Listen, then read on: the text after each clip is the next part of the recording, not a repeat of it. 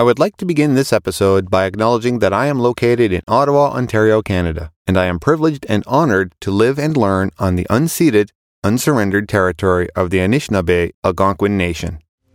Hello, and welcome to Trench Leadership, a podcast from the front. Trench Leadership is a proud supporter of the Concussion Legacy Foundation for their leadership in advancing the study, treatment, and prevention of brain trauma for athletes, veterans, and other at-risk groups. Trench Leadership, a podcast from the front, is a show for emerging leaders of all professions that offers advice, inspiration, and practical tools from a diverse breadth of leaders who have made the mistakes, had the triumphs, and are still learning along the way. Here's your host, Simon Cardinal.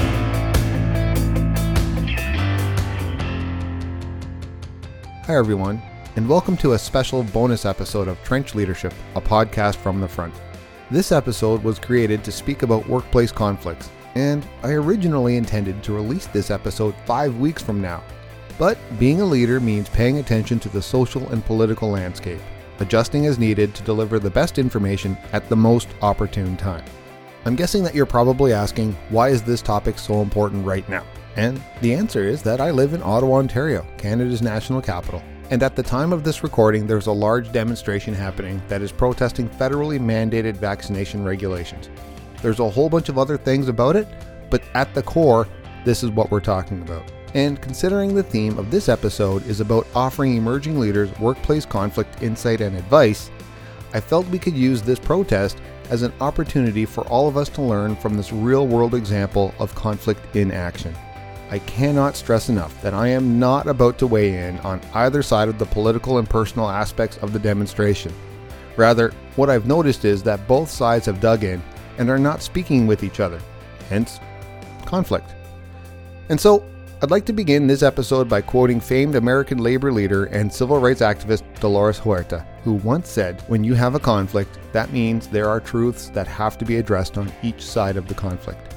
And when you have a conflict, then it's an educational process to try to resolve the conflict.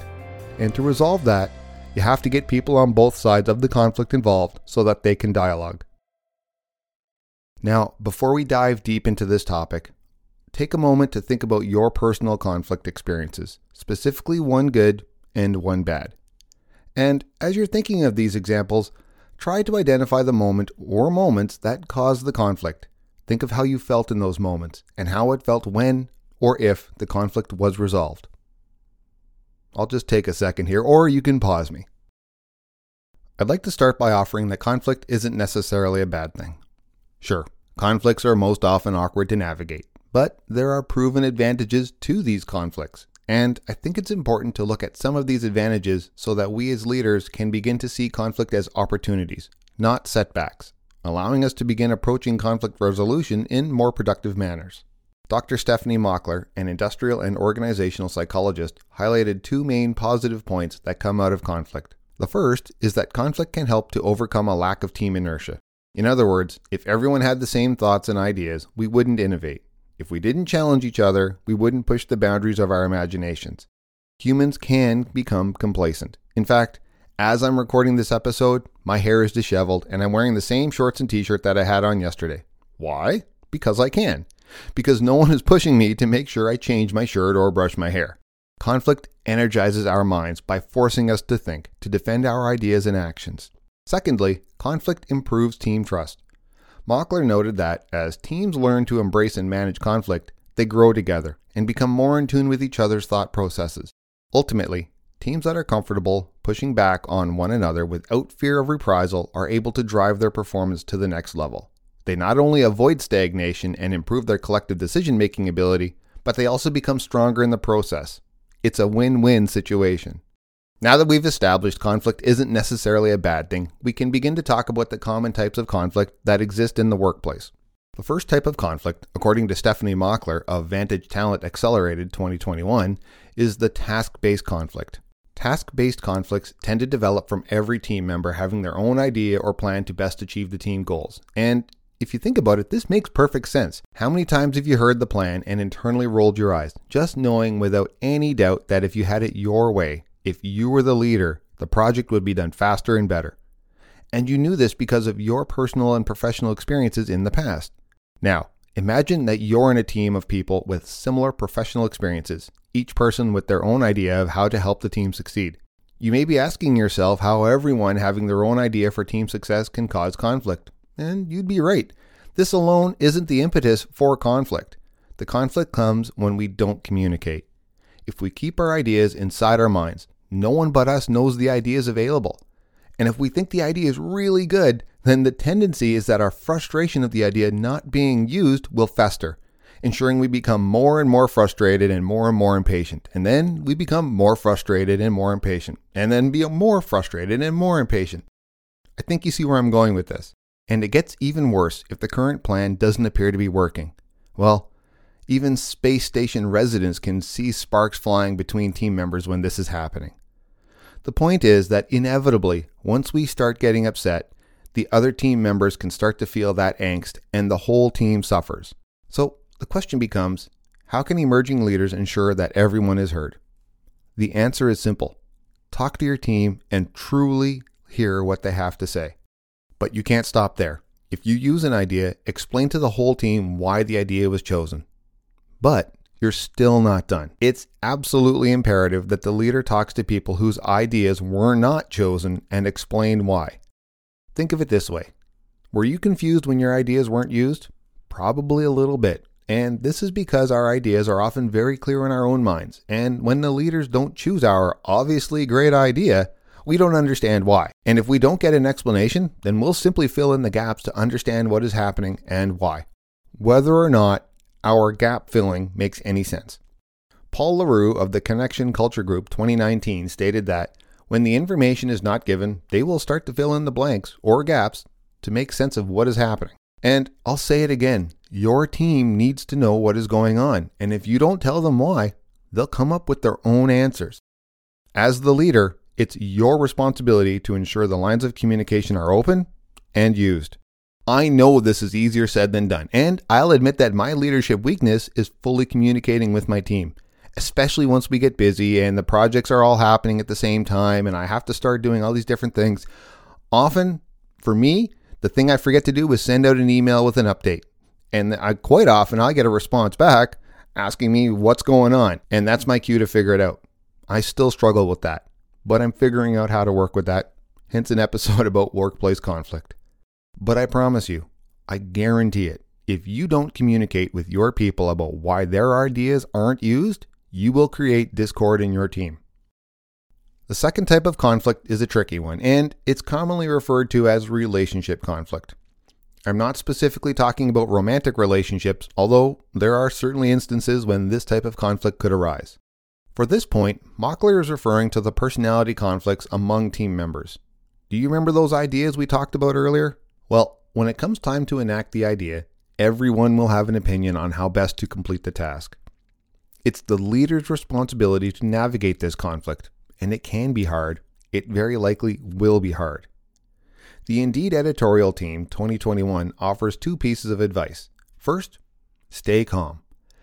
Even if everything in you is screaming to tell the person to be quiet and do as they're told, now is the time to stay calm. Personally, this is one of my biggest struggles as a leader, especially when I'm very busy, stressed out about deadlines or budgets or people or whatever. It's tough for me. So how do we stay calm when people are in our face or the team is bickering among themselves and not working on the project? The first step is to take a breath. Literally and figuratively, stop moving and take a breath. This will reset your mind and hopefully provide some clarity to begin solving the challenges. The second piece of advice is to acknowledge the conflict. Even if you feel you're right, or if you have no choice but to attack a project a certain way, it is imperative to acknowledge the conflict exists. Sometimes this is all it takes to diffuse a conflict. People want to know that they've been heard. That's it. Also, as the Indeed editorial team noted, once the conflict has been recognized, everyone involved needs to agree upon reaching a resolution. I'd like to offer that you try to see the conflict from the viewpoint of your other team members and focus on the things that you can all agree on. This will help you better understand what they're feeling, why they're feeling it, and how they think, and allow you to come to a resolution together. Basically, put yourself in their shoes and try to see the conflict from their perspective. Basically, put yourself in their shoes and try to see the conflict from their perspective. A common error for new leaders is to assume they need to assert their command during conflict. I'm telling you right now, no, that is not what you need to do. In fact, this might be one of the worst things that you could do. People will shut down immediately because they think that they've been brushed off and not heard. And these issues that started the conflict, they fester even faster and faster and faster. Just because you're the leader does not mean that you are expected to have all of the knowledge and experience to make unilateral executive decisions. Leaders listen. Leaders consider the options, and then leaders make decisions. The third type of conflict is the process conflict. This type of conflict is the meat and potatoes of the how of things. Picture this.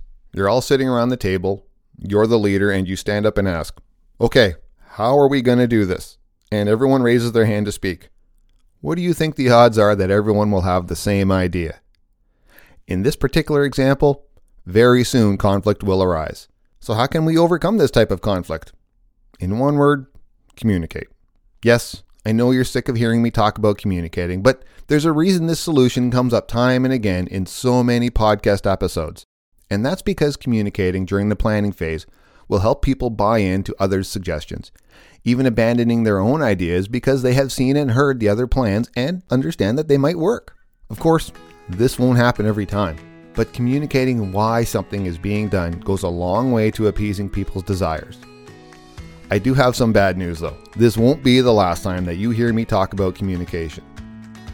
Hi there, it's Glenn, the voiceover artist. I'm back, and you guessed it, if you're hearing me, that means we're at the midpoint of this episode. Do you have a topic that you feel would benefit from emerging leaders? Then send us a note at simonk@trenchleadership.ca. And if your topic is used on the show, you'll be invited as a special guest host for your episode. Follow Trench Leadership, a podcast from the front, on Instagram, LinkedIn, Facebook, and Twitter. This podcast is made possible by listeners like you. And if you feel we've earned it, please help us grow our following by leaving a review and sharing the episodes on your social media platforms. And now, back to the show.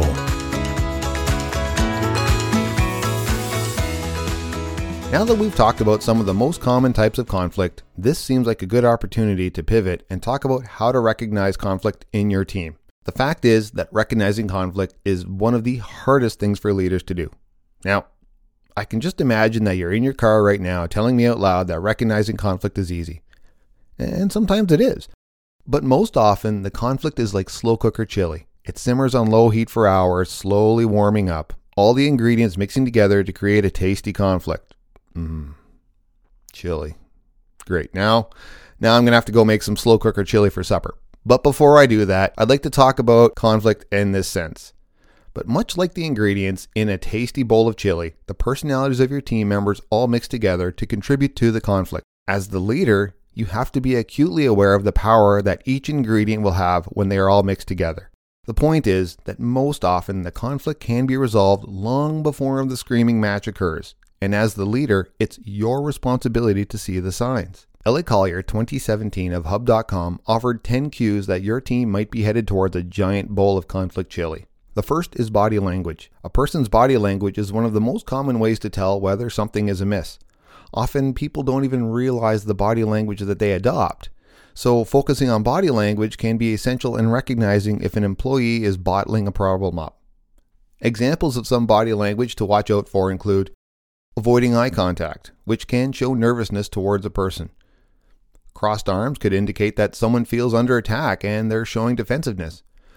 But be careful with this one because some people just like to cross their arms.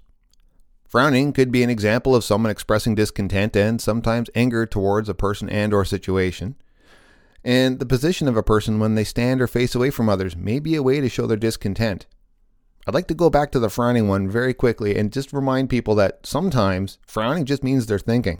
I often carry this look of, well, as my daughter calls it, my Garfield frown eyes, because when I'm really thinking about something, what's going on is I'm really thinking about something, and so I just naturally frown. But I'm not upset, and even though it looks that I am that way, in fact, all I'm doing is considering the possibilities.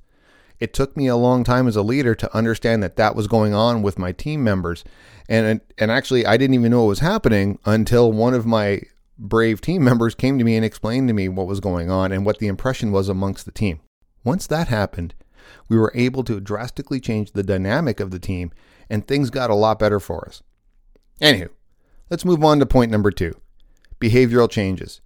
Changes in normal behavior show that something is wrong. For example, people may withdraw from situations, not contribute, and remain quiet, even though this is out of their usual character.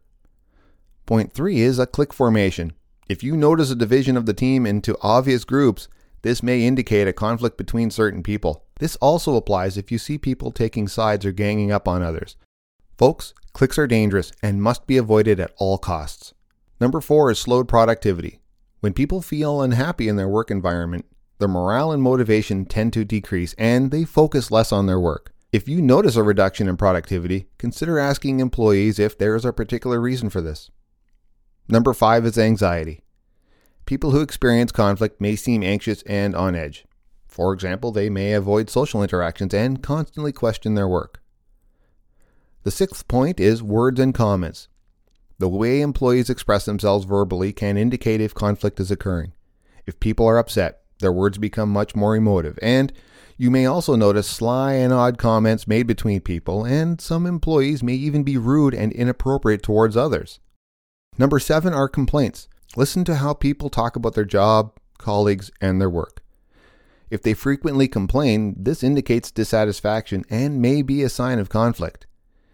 You should also take extra care to focus on any negative responses in any of the staff surveys. The 8th point is a loss of trust. Trust is essential in workplaces, and employees must be able to trust each other and the people in management. Distrust may indicate conflict and feelings of anxiety. The 9th point is increased sickness levels. Higher sickness levels can indicate staff dissatisfaction and a lack of willingness to come into work. Furthermore, frequent conflicts can lead to mental health implications such as stress, anxiety, and depression. We all get sick from time to time, but if there are noticeable patterns, you should ask why. And finally, high staff turnover. If you are experiencing a high staff turnover and a large number of staff leaving, well, there's probably a reason why. You should investigate this to prevent current employees from leaving and to make your company a better place to work. Okay, so we've talked about how conflict can be a good thing. We've discussed the most common types of conflict, and we've shared some of the physical cues that leaders can see when conflict is either coming or happening in teams. Most importantly, we talked about slow cooker chili. Wait, was that the most important thing? Anywho, right now it's time to talk about how we can resolve conflict. Sam McRyan of TalentWorks.com 2020 offered the following ways to resolve conflicts. The first is to deal with conflict right away. When conflict happens, as a leader, you can't avoid it or go on with your working day as if nothing has happened. Over time, the negative emotions will pile up, and even a small disagreement will quickly transform into a full-blown conflict. Resolve issues immediately, before they happen, and before problems or negative emotions become part of everyday work. This proactive approach will define you as a better leader, as well as enhance both your employer brand and company culture. Number 2, make genuine space for giving and getting feedback. Allowing employees to share feedback is an important step towards finding the best solution.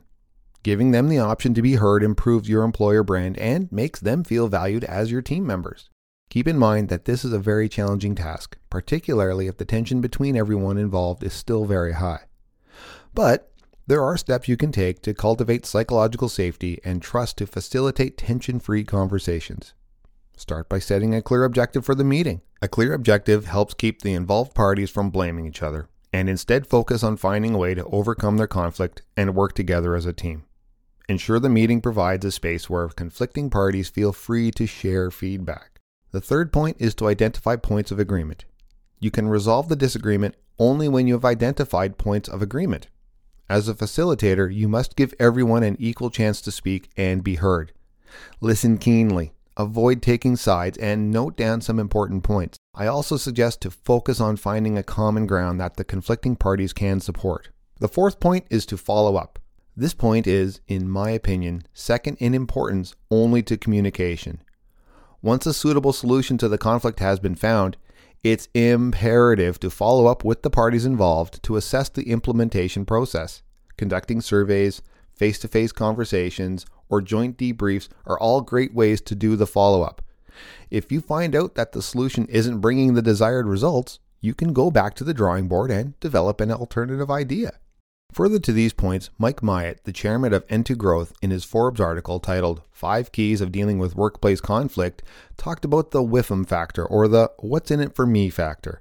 He goes on to say, understanding the other professional's WIFM position is critical. It is absolutely essential to understand others' motivations prior to weighing in. The way to avoid conflict is to help others around you achieve their objectives. If you approach the conflict from the perspective of taking the action that will help others best achieve their goals, you will find the new obstacles that stand in your way with regard to resolving the conflict. Lastly, sometimes professionals need to be brought in to facilitate the conflict. Bringing in the HR department or hiring a consultant might feel like that you failed as a leader, but I would argue that it takes real courage and real leadership to admit when a situation has escalated beyond your control. Yes, there will be time to reflect and see how you might have avoided letting the situation get to this point, but that's also part of your leadership learning journey to help you understand how to avoid these situations. Well, that's a wrap from the front. In this episode, we heard from industry experts about how workplace conflict can be helpful to building team cohesion and trust. We heard about some of the most common types of workplace conflicts, as well as how we can recognize if you have a big bowl of conflict chili simmering in the slow cooker. Finally, we talked about how emerging leaders can resolve workplace conflict. I'd like to close this episode with a quote from the great Margaret Wheatley and her book Perseverance. We live in a world of extremes and polarities. People take positions at the far edge of an issue and then scream across the distance they created. Others, numbed by everyday experience, seek out extremes in sports and personal challenges. Living at the extreme consumes enormous resources. We spend energy on justifying our position, on attacking our enemy, on defending our ground, on protecting our position. Or in the case of extreme sports, we devote huge amounts of time and resources to training and preparing for the ultimate challenge. Somewhere in all the furor and drama, we've lost sight of the middle. Yet it's in the middle where possibilities reside. Some call the middle compromise or consensus, terms which have come to mean failure, mediocrity, and loss. We don't remember meeting in the middle as anything but negative. And this is perhaps because we're so addicted to strong emotions and loud noises to motivate us. We no longer seek the quiet space of center.